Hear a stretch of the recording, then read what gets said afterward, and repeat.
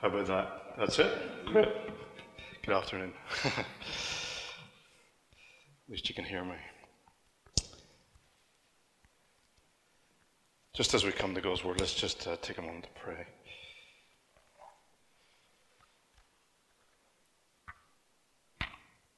Father in heaven, as we come to your Word now, I ask, Lord, that you will focus our hearts and focus our minds on you and your Word. Father, I pray that you will provide us with food to eat and nourishment to our souls, for we ask it in Jesus' name.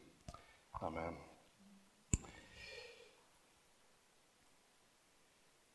It's probably not escaped your attention that today is September the 11th, and I guess forever in our lifetime, in my generation for sure, September, that date will be associated with death.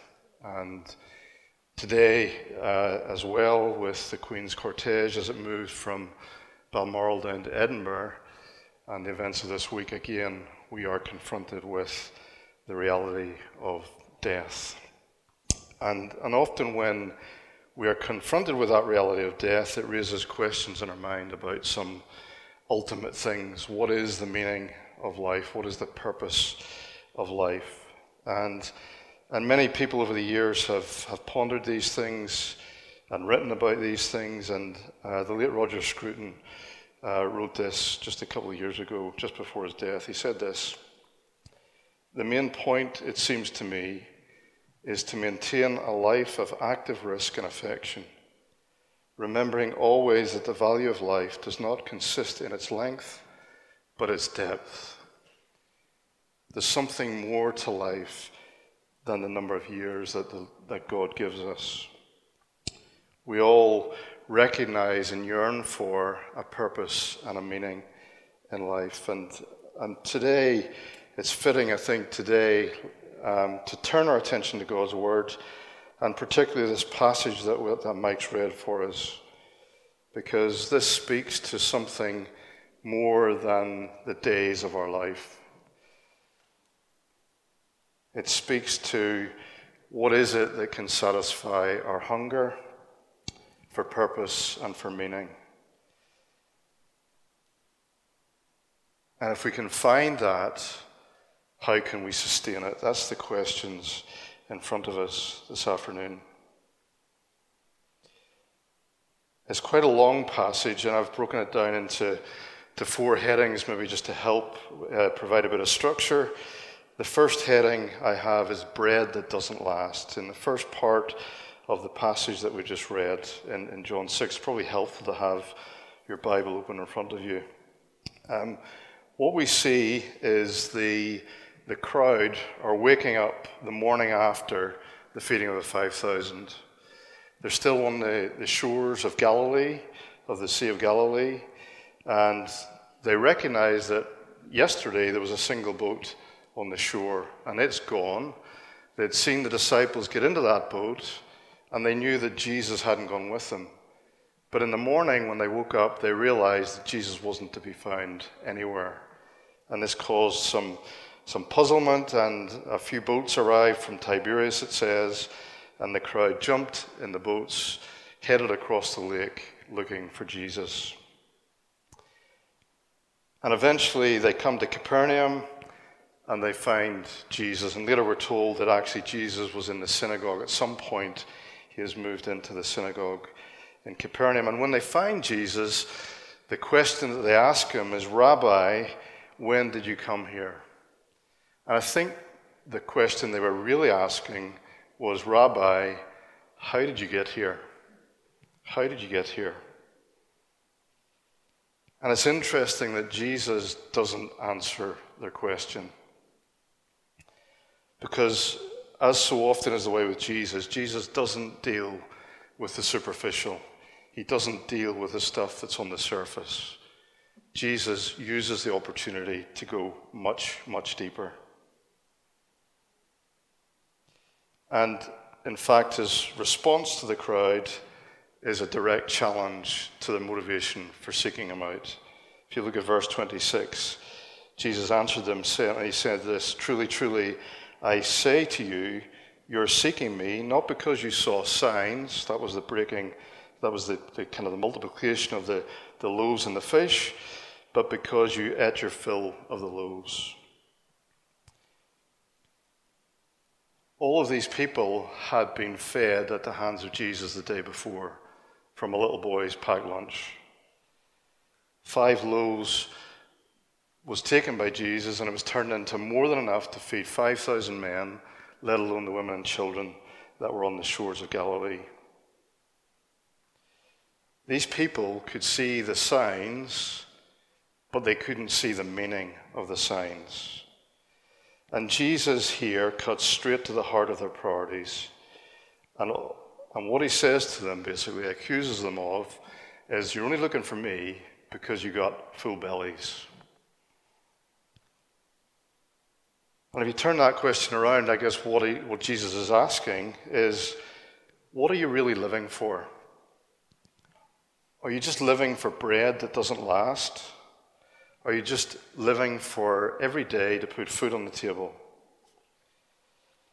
And that's the natural state of life as we know it. The very first mention of bread in the Bible is back in Genesis chapter 3. After Adam and Eve had fallen in the garden and fallen into sin, God confronts Adam and Eve and the serpent, and this is what God has to say to Adam in verses 17 to verse 19 of Genesis chapter 3. This is what God says: because you have listened to the voice of your wife and have eaten of the tree of which I commanded you, you shall not eat of it. Cursed is the ground because of you. In pain you shall eat of it all the days of your life. Thorns and thistles it shall bring forth for you, and you shall eat the plants of the field. By the sweat of your face you shall eat bread, till you return to the ground. For out of it you were taken, for you are dust, and to dust you shall return.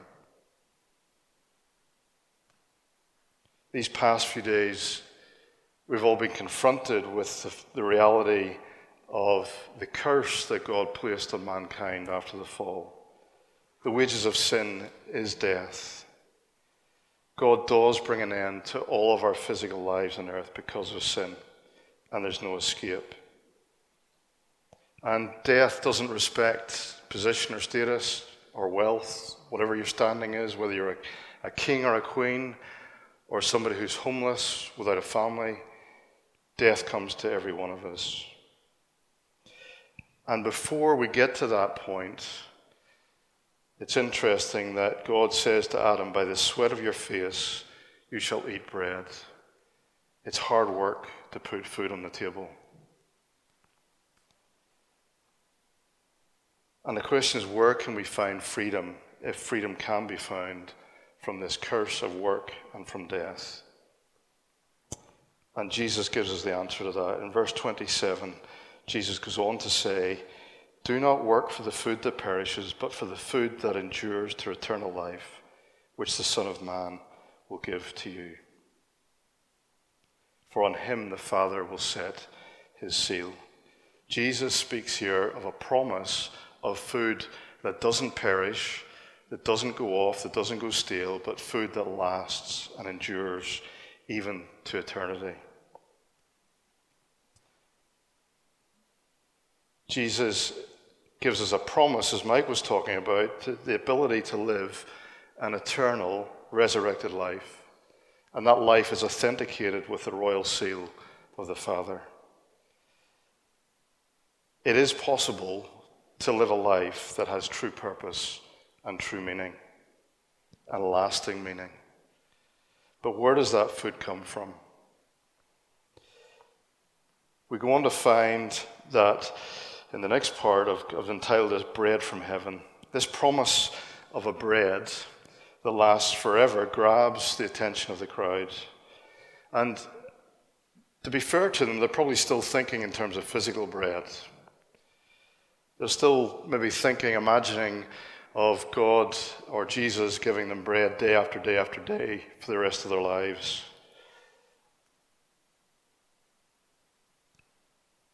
And I think in that, it provokes a question that they then have as a follow-up, because this connection between work and food is so deeply ingrained in our psyches that the people immediately say, well, what must we be doing to do the works of God? There's no such thing as a free lunch, is essentially what they're saying. What do we have to do to earn this bread that lasts forever? And if we look at how Jesus answers this question in verse 29, I want you to notice two things in his reply. I want you to notice how he responds to what is the food and what is the work that's actually required. In verse 29, Jesus responds in this way. He says, "This is the work of God, that you believe in him whom he has sent." So the food that Jesus points to that endures forever is none other than himself, whom God has sent. And the connection between work and receiving food is broken and replaced with belief. This statement reverses the curse of Genesis chapter 3. The connection between life and working to sustain life is broken by Jesus. And all that God requires of us is to believe in his Son. No work, no effort, just belief. To simply believe that this Jesus, who we've been singing about and who we've been reading about in the Gospel of John, is truly the Son of God. That he was sent into this world to lay down his life to secure yours and my eternal life and eternal security. Because of this deep-grained notion within ourselves that there is no such thing as a free lunch, this is a really difficult thing for us to accept. Because every single one of us is a legalist at heart. We all believe in cause and effect. We instinctively believe that nothing's for free. And if something's offered that's for free, well, that must be too good to be true. If we want something, we need to earn it. And not only do we apply that to our physical life, but we also, when we come to eternal things, we also apply that same feeling and same thought that we need to do something to earn this. And that's why the people ask, what do we have to do to get hold of this food which lasts forever? And because this is difficult for the crowd to accept, and it's difficult for us to accept, the crowd listening to Jesus in the synagogue wanted more evidence that they could actually trust Jesus with what he's saying here. Why should we believe? In verse 30 it says, "Show us a sign." And that's, if you think about it, that's quite a statement. These people, the day before, had witnessed a miracle. They had been given bread, enough to eat, and even more left over from 5 loaves and 2 fish. And in verse 14 of John 6, it says, when the people saw the sign that he had done, they said, "This is indeed the prophet who has come into the world." So they did recognize that something was unique about what they were witnessing. So you might ask, well, how can witnesses of this miracle still be looking for a sign? And there's maybe a clue to this from Mark's account of feeding of the 5,000. In Mark's version of the feeding of the 5,000, in verse 52 of chapter 6 of Mark, it says this about Jesus' disciples. So this isn't just a crowd, this is Jesus' disciples. And this is after the miracle of the feeding of the 5,000. It's also after the miracle of Jesus walking on the water and getting into the boat with them. This is what it says about the disciples' reaction to that. "And they were utterly astounded, for they did not understand about the loaves, but their hearts were hardened." Their hearts were hardened.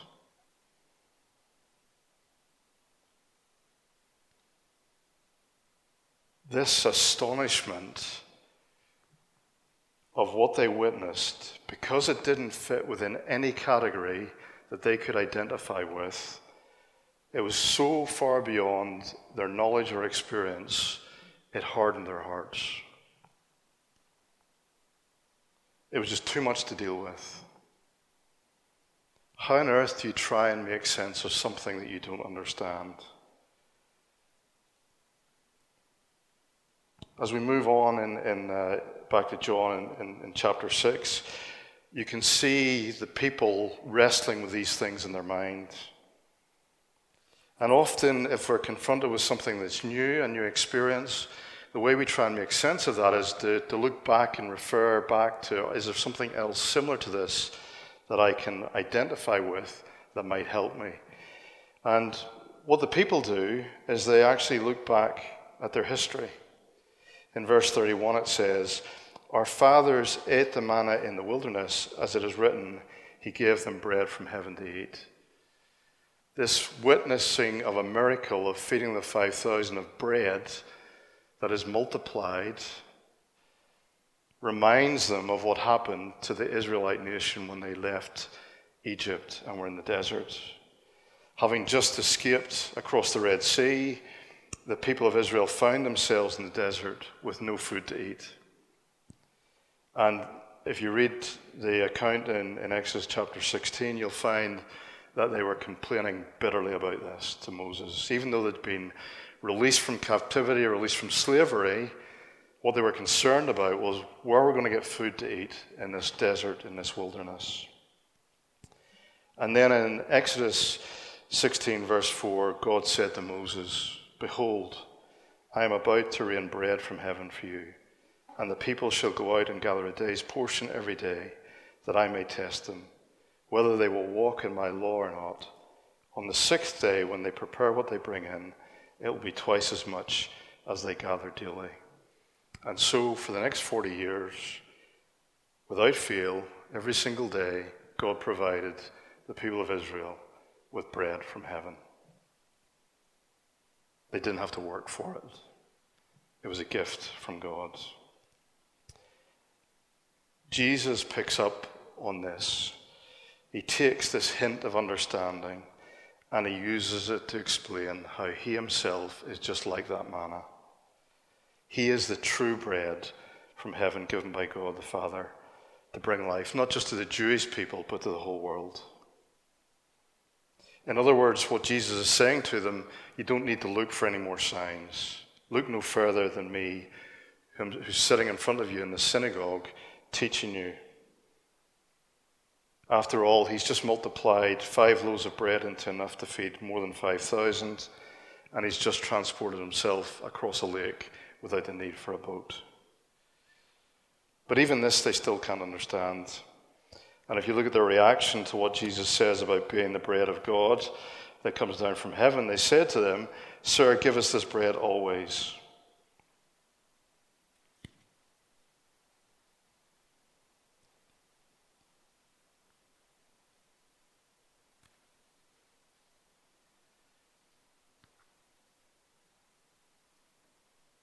So Jesus,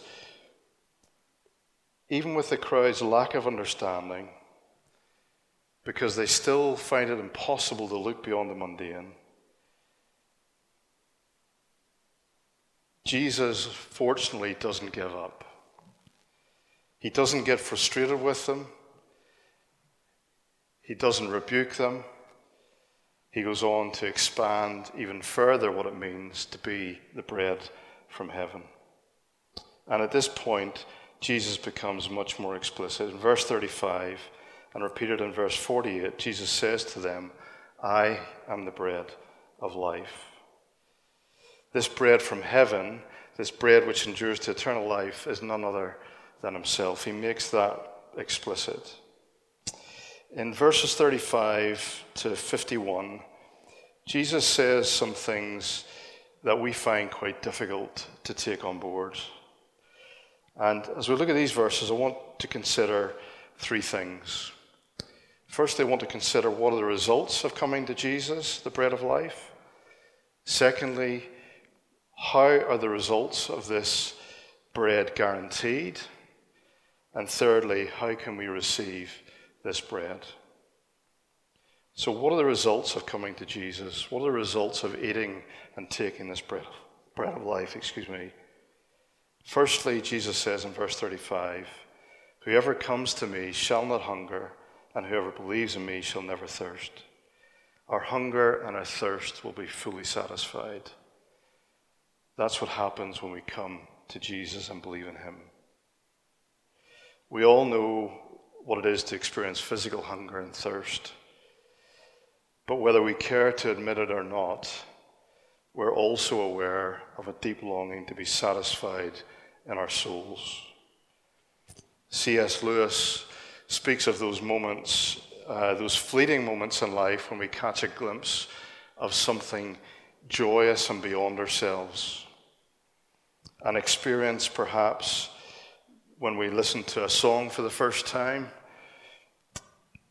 And what we try and do with that is find a repeat of that same experience. So what we do is we put the song on, we listen to it over and over and over again. But with each listening, that sensation wanes. In the attempt to repeat the experience, we miss out on the joy. And that's how addiction works. That first hit, there's nothing quite like it. That hole that we're trying to fill, that void that we're trying to fill, that God-shaped hole in the center of our lives, however we want to fill that or try to fill that, everything falls short. And that means that in order to get the same hit again, we have to consume more and more and become even more addicted. Whether it's the pursuit of health, whether it's the pursuit of wealth, comfort, power, fame, whatever it is that you seek after, none of those things can fill the hole. Only Jesus, the bread of life, is sufficient to take away that hunger and that thirst. And he doesn't just do it momentarily, he does it forever. And that leads to the second result. The second result is that this satisfaction is guaranteed for eternity. Jesus says in verse 40, "For this is the will of my Father, that everyone who looks on the Son and believes in him should have eternal life, and I will raise him up on the last day." And again in verse 51 he says, "If anyone eats of this bread, he will live forever." The Israelites, they ate bread from heaven in the wilderness, but they all died in the end. The bread ran out. Jesus is the living bread. He is the eternal Son of God. He will never run out. He is life itself. And so when we eat his bread, when we eat and partake in his life, we enter into eternal life. This is exactly the same as the new birth that Jesus explained to Nicodemus. These are the living waters that Jesus talked about to the Samaritan woman at the well. This eternal life is birthed in us on this side of eternity, but will guarantee our future resurrection and life forevermore in God's presence. It starts now and it lasts forever. How are these results guaranteed? In short, because it's God's will. Verse 37, it says, "All that the Father gives me will come to me, and whoever comes to me, I will never cast out. For I have come down from heaven, not to do my own will, but the will of him who sent me. And this is the will of him who sent me, that I should lose nothing of all that he has given me, but raise it up on the last day." The results of coming to Jesus are guaranteed because it's the Father's will. That may seem like a circular argument, but we need to stand back and look at the full picture that's revealed in the whole of Scripture about what the Bible says about God's purpose and God's will. In Isaiah 46, verse 9 and 10, it says this is God speaking. He says, "For I am God, and there is no other. I am God, and there is none like me, declaring the end from the beginning, and from ancient times things not yet done, saying, my counsel shall stand, and I will accomplish all my purpose. Jesus, the second person of the Trinity, is sent by the Father from heaven. And it's God's will that whoever comes to Jesus will never be cast out. What a comfort. Even after we put our trust in Jesus, every single one of us fails to live up to his standards, and we do it repeatedly. But he's faithful to his words. He will forgive us time and time again when we repent, because he loves us. Are you missing out on the assurance of his enduring love because you're still stuck in the trap of legalistic thinking? Thinking that your position in Christ depends on what you do, on your performance. That's not how it works. Listen to what Jesus says again. For I have come down from heaven, not to do my own will, but the will of him who sent me. And this is the will of him who sent me, that I should lose nothing of all that he has given me, but raise it up on the last day. Whoever comes to me, I will never cast out. So how can we receive this bread? We've already seen that Jesus says in this passage that we don't receive this bread by earning it. We can't earn it. And Jesus repeatedly talks about believing in him or coming to him. Verse 40, it says, whoever looks on the Son and believes in him should have eternal life. We receive this bread simply by believing in Jesus, believing he is the Son of God, believing he died on the cross to take away our sin and absorb God's wrath on our behalf. Believing that he rose on the third day. Believing he ascended to heaven and one day he will return. We naturally stumble over this because it just doesn't seem right. We feel that we need to work to earn this. But how do you believe? The faith that you and I need to believe in Jesus Christ is a gift.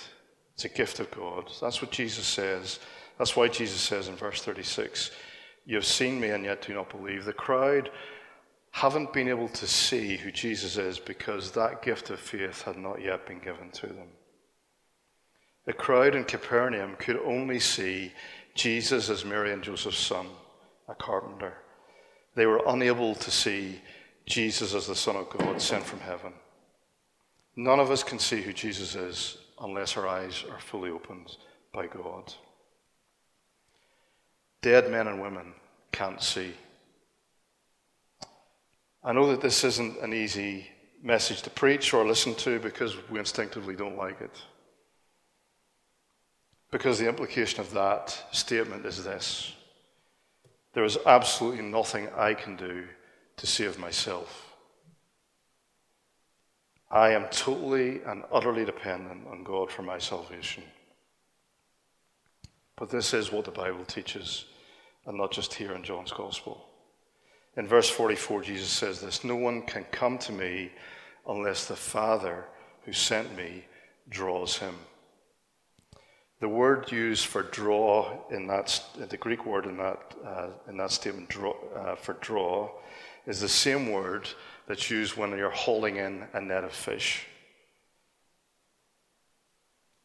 I remember clearly in the night that I became a Christian. It was following a children's meeting in Belfast. I'd heard the gospel countless times in my life up to that evening. I can't even remember what was said. I'm probably sure that fuzzy felt or flannel graph played a part in that. But all of a sudden, I felt God pulling me towards him. I was compelled. I was drawn. There was nothing I could do about that. I had to respond. My heart was racing. My pulse was quickened. And I know that it's not like that for everyone. That for some it's more of a gradual journey. But God does draw us in. And he does that because it's all an act of grace. There is no way of earning this.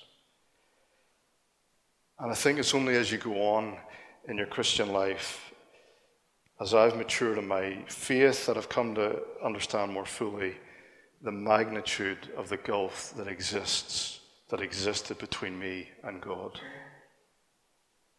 There's no way that my sinful self could ever live up to the standards set by a holy God. But to realize that he bridged the gap is a constant source of wonder and an increasing source of amazement and an increasing cause of humility and joy and thankfulness.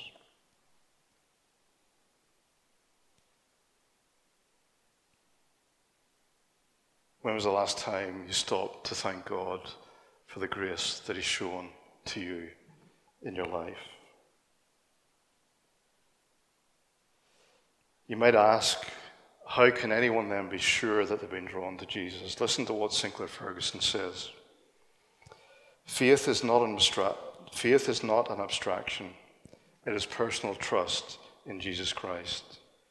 The least and weakest faith receives the same strong Christ.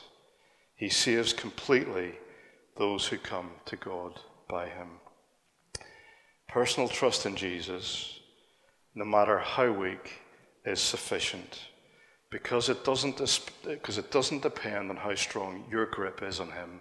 It depends on how strong his grip is on you, and he will never, ever leave you go. He is mighty to save. So having looked at the bread that doesn't last, having looked at bread from heaven, and having looked at the bread of life, the last part we need to consider is, what do you do with bread? The only reason bread exists is for us to eat it. Jesus didn't choose this metaphor to describe himself as the bread of life by accident, and he finishes this discourse in verses 53 to 58 by talking about what it looks like to eat this bread of life. And when you read the words, it does get a bit weird, but it's a metaphor.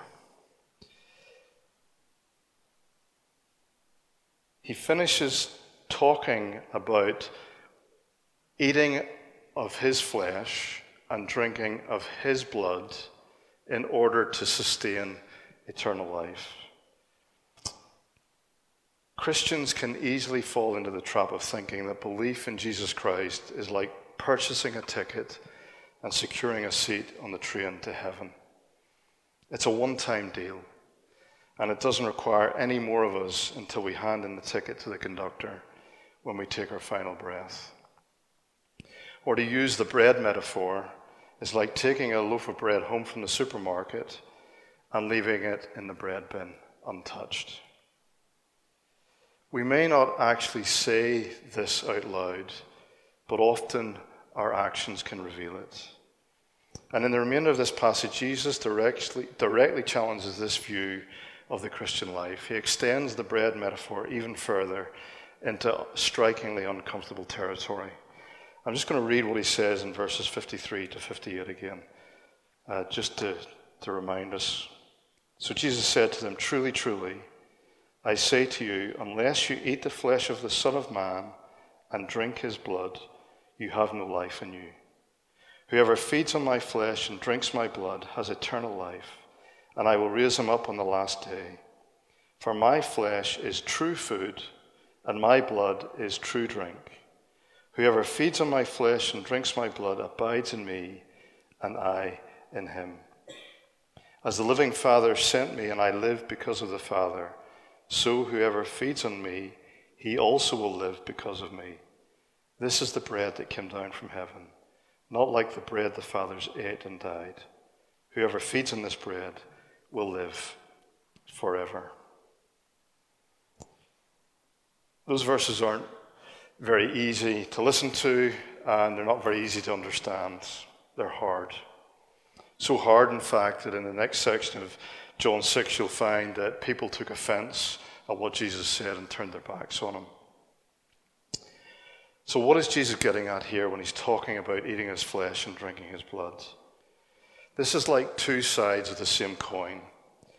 There are two aspects of what it means to be alive in Christ. On the one side is eternal life, the bread of life given to us by God through faith, that's eating the flesh. And on the other side of the coin is dying to ourselves, partaking in Christ's suffering, drinking the blood. When we eat or drink, what we eat or drink becomes a part of us. The calcium from the milk builds our bones. The protein from the meat builds our muscles. The glucose from the sugars gives our cells energy and helps our brains function. Water enables our bodies to transport nutrients and get rid of the waste. And just like we need physical food to stay alive, we need spiritual food to sustain our eternal life in Christ. This is how C.S. Lewis put it. He said, "Now God designed the human machine to run on himself. He himself is the fuel our spirits were designed to burn, or the food our spirits were designed to feed on. There is no other. If our faith in Christ is to remain alive, it needs to be regularly fed. We need to return again and again and again and again to Jesus. It's a daily thing to feed on his strength." And if you remember what Jesus said when he was tempted by Satan in the wilderness, Jesus was hungry, and the devil came to him and said, "Then why don't you make these stones into loaves of bread?" And Jesus replied by quoting from Deuteronomy chapter 8, verse 3, he said, "Man does not live by bread alone, but man lives by every word that comes from the mouth of the Lord." God's word is this book. Jesus is the word made flesh. And John in Revelation 10, you read there that an angel hands John a little book, a little scroll, and he says to John, "Take it and eat it." There's a sense in which we know what it is to devour books. The Bible needs to be devoured. The Bible needs to be eaten, it needs to be read, it needs to be taken into us to build us. This is our food. At the Queen's coronation in 1953, she was presented with the Bible by the moderator of the Church of Scotland. And in the handing over the Bible, it was accompanied by these words by the Archbishop of Canterbury. "Our gracious Queen, to keep your Majesty ever mindful of the law and the gospel of God as the rule for the whole life and government of Christian princes, we present you with this book, the most valuable thing that this world affords. Here is wisdom. This is the royal law. These are the lively oracles of God." We need to eat every day and find ourselves consuming God's word for it to become a part of us. And just as bread is frequently associated with life in the Bible, blood is most often associated with death. And we all know that life doesn't consist of happiness and joy alone. Life is also marked by painful experiences. It's marked by grief, sadness, times of suffering. And there's a sense in which it's not possible to enter into the fullness of a relationship with someone unless you not only share in the joyous times, but you're present with them in the deepest and darkest valleys of life, when you share in their suffering. In verse 51 of John 6, Jesus talks about giving up his life for the world. When we sit around the Lord's table, as we did last week, and we take the bread and we drink of the cup, we are proclaiming Christ's death.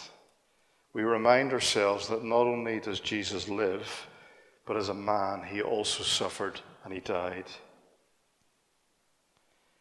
And if we're to be fully alive in Christ, it means that we must also participate in his sufferings. Paul in 2 Corinthians 1:5 says this, "For as we share abundantly in Christ's sufferings, so through Christ we share abundantly in comfort too." Jesus never promises an easy life as a Christian. What he promises is life to the full. The only way to experience that life to the full is to go all in, to surrender everything, to experience the highs and the lows in relationship with him, trusting in him all of the way. in the full assurance and knowledge that someday he will bring us safely through death into eternal life in his presence. So Jesus is the bread of life. Come to him, satisfy your hunger, quench your thirst. You don't have to work for this bread, just believe. Let's pray. Father in heaven, we just thank you for the gift of your Son. We thank you that Jesus is the bread of life. Father, we pray, Lord, that you will sustain us with your food, nourish us and keep us, we pray. In Jesus' name, amen.